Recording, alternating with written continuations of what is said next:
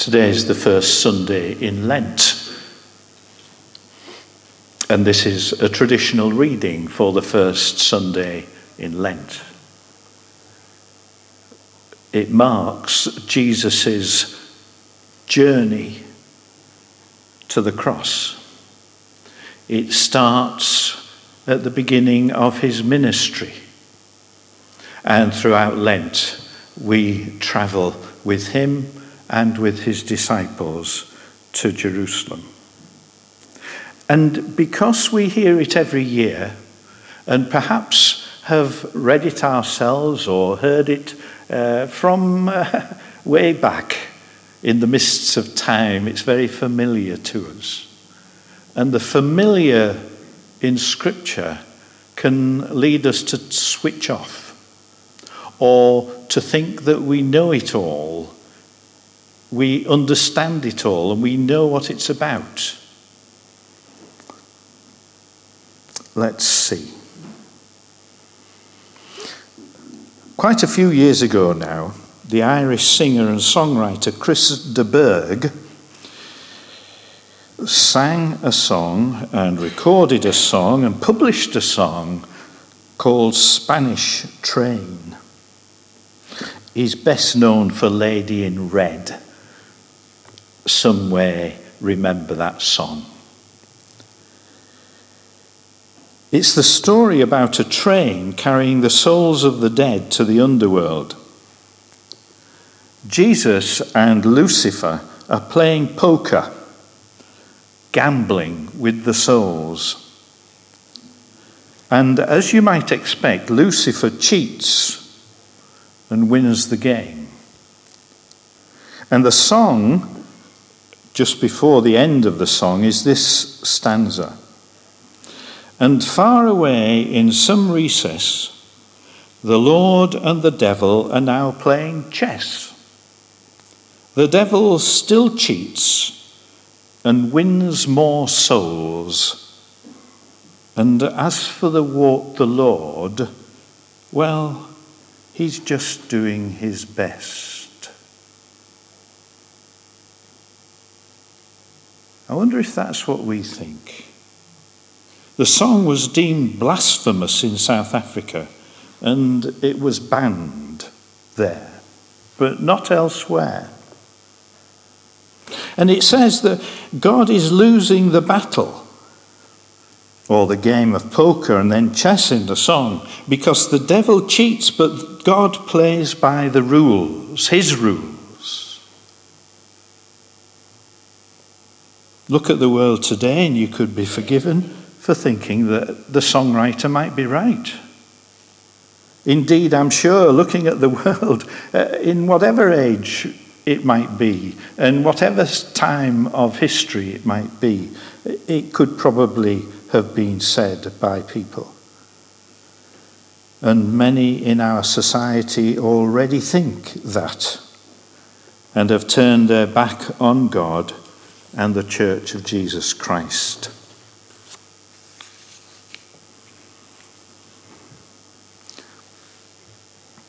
Something else that's been happening recently is the film about the band Queen and its lead singer Freddie Mercury.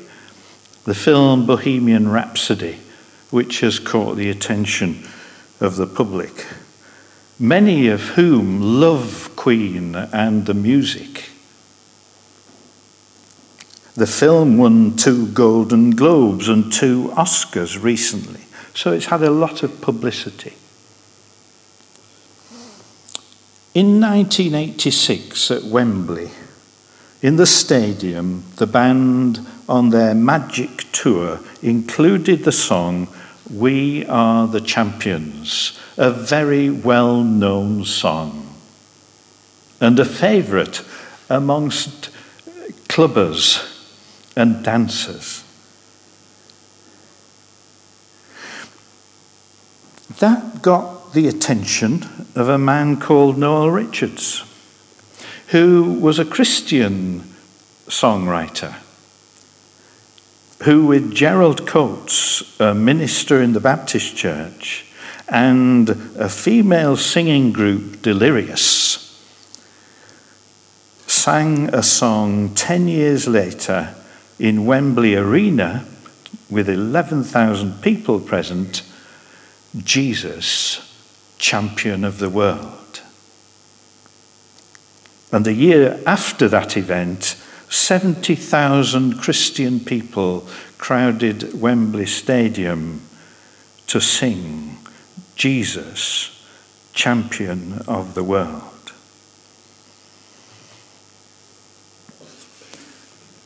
It seems to me that these things relate to our Bible passage today. And it's particularly about people hearing a voice speaking to them that I want to think. And I realize that's dangerous because all sorts of people hear voices that tell them to do things, speak to them about issues, and so on. And some of that can be very dangerous. But if we allow modern psychology and science to tell us that every voice that people might hear is from within their own heads, we are falling into Satan's trap. God spoke to Jesus, so the gospel says, before he was taken into the wilderness. This is my son, my beloved. I am well pleased with him. At his baptism.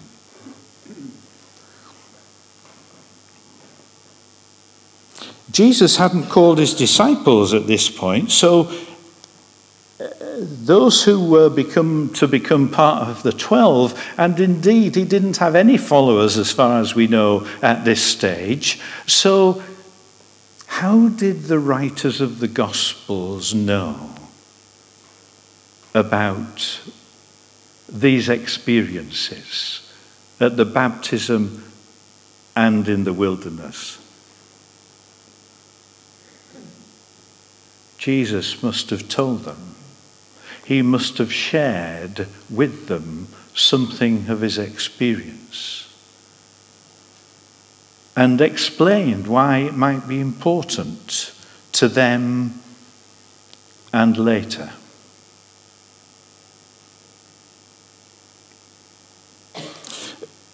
Satan appears in the Old Testament in the Garden of Eden story, speaking to Eve, saying that it was okay to eat the forbidden fruit, the fruit forbidden by God.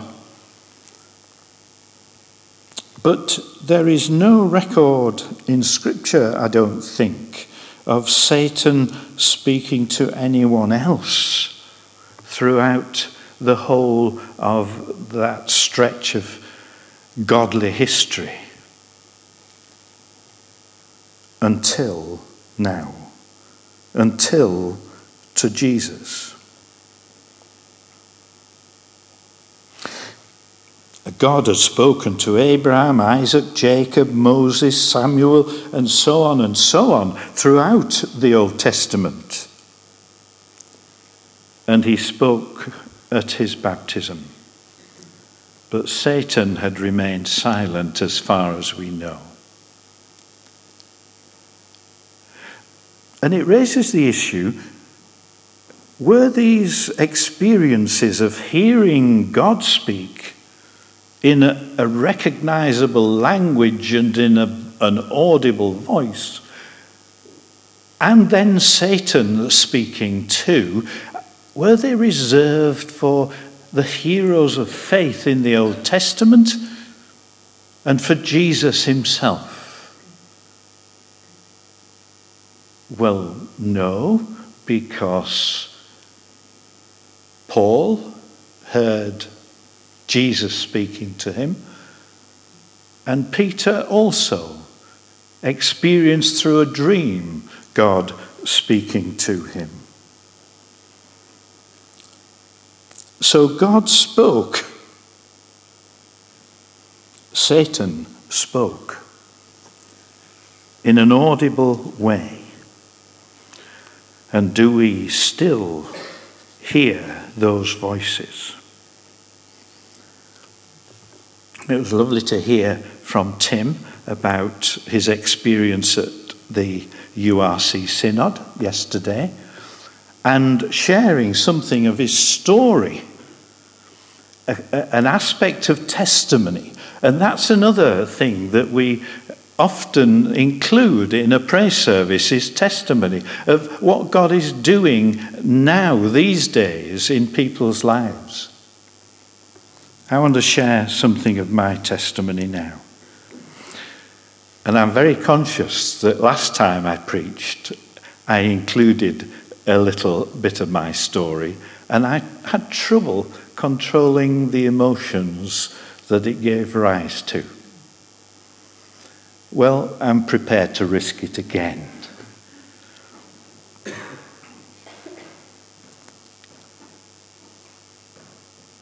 I'd begun, this is many years ago now, I'd begun to help somebody who wanted to escape from a highly secretive satanic organization. An organization that was ruthless in controlling its members. And early on in my relationship with this person, a voice said to me, "You are weak."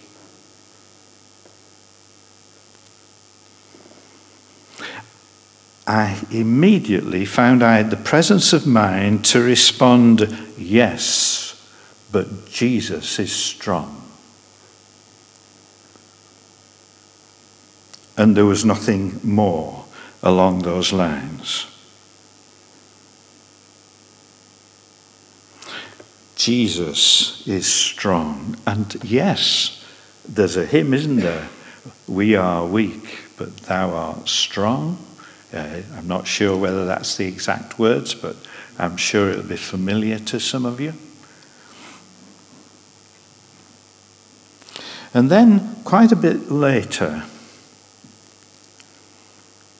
in the middle of the night, I woke up, and a voice said to me, the kind of booming type voice that theatrically is given to God when he speaks off stage, "Thou shalt surely die." That scared me. I was due to go into hospital to have a hip replacement. And I was a little bit anxious about that, although not terribly. But when I got over my initial fright, I recognized the words as being part of the Adam and Eve story, coming from the King James Version, the authorized version of the Bible, not one of the modern ones.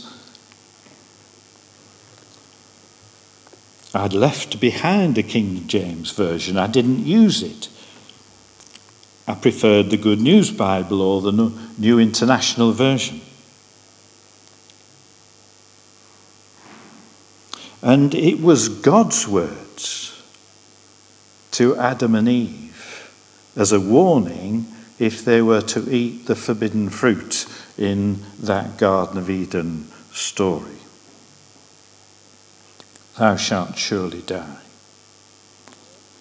But alongside that came the realization that if God wanted me to help this person escape from this satanic group, he would not let me die.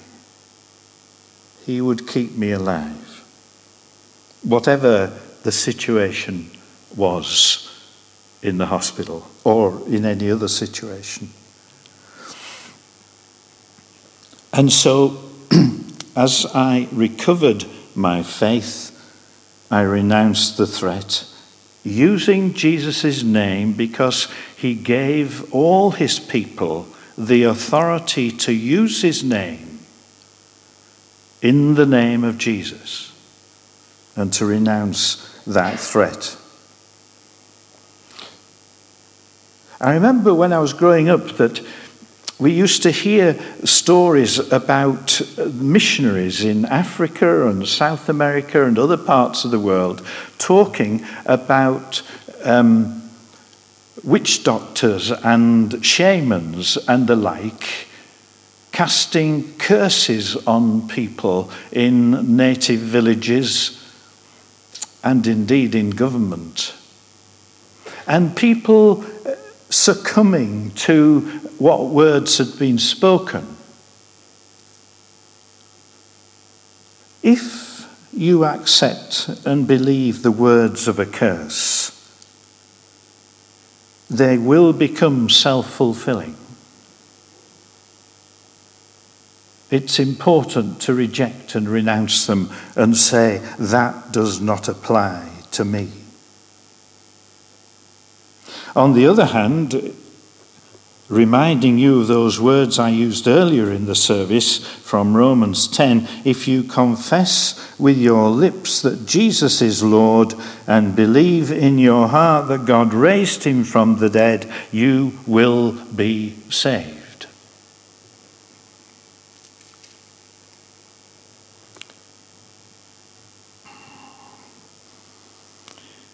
I went into hospital, I had the operation, I was being prayed for, and everything was fine.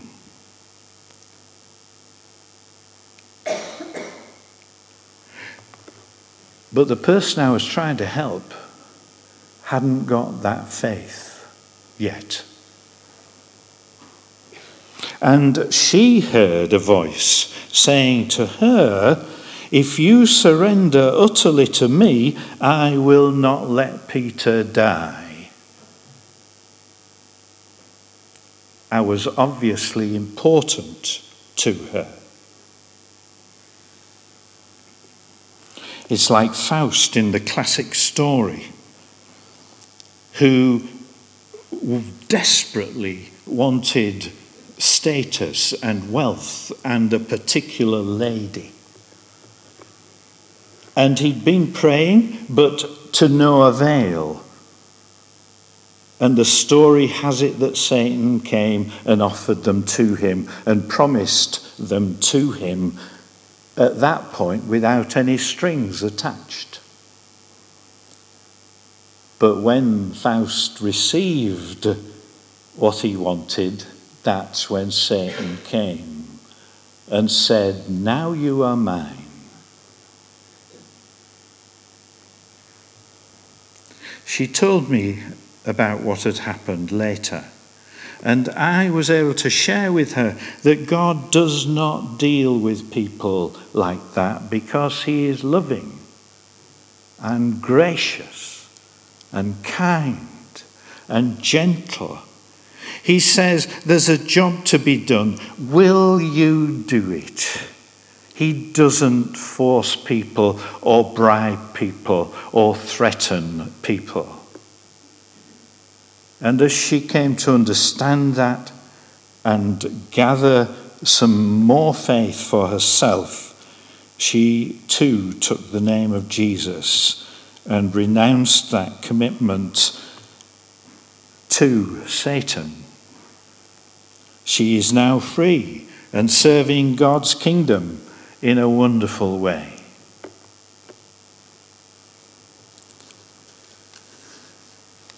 Jesus said, you shall do homage to the Lord your God and worship him alone.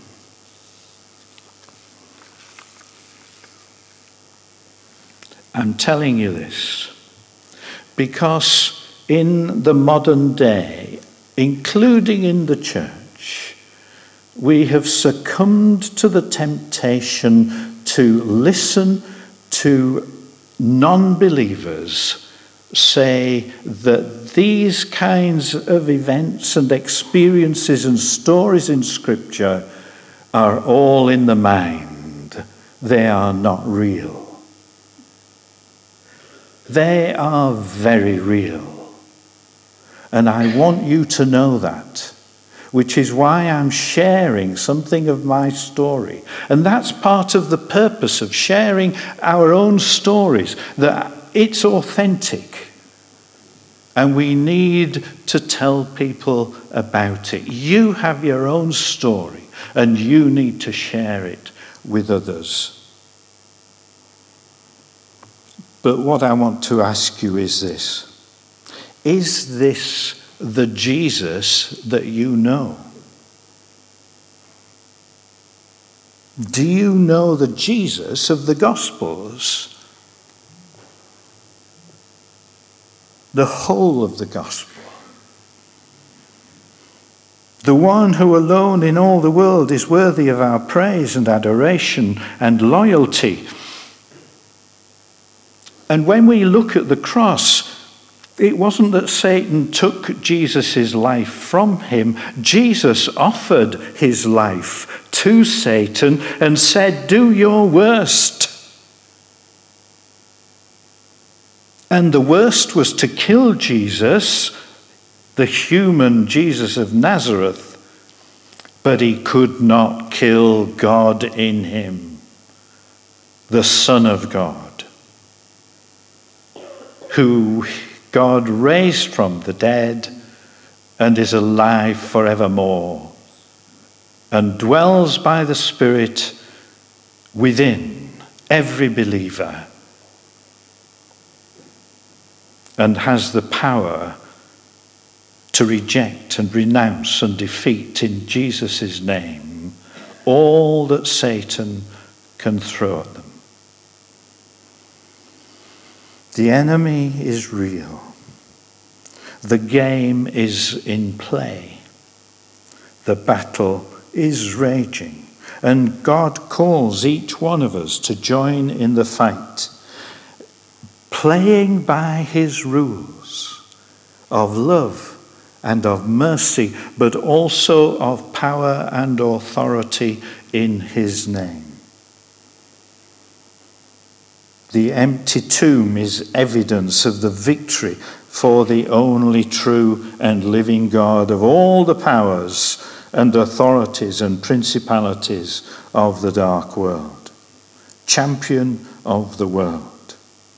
But Jesus warned his followers of the cost to take up the cross as he had done, that there would be suffering, that it would be a battle, that it wouldn't all be easy sailing. But be encouraged and believe and praise God with your whole being.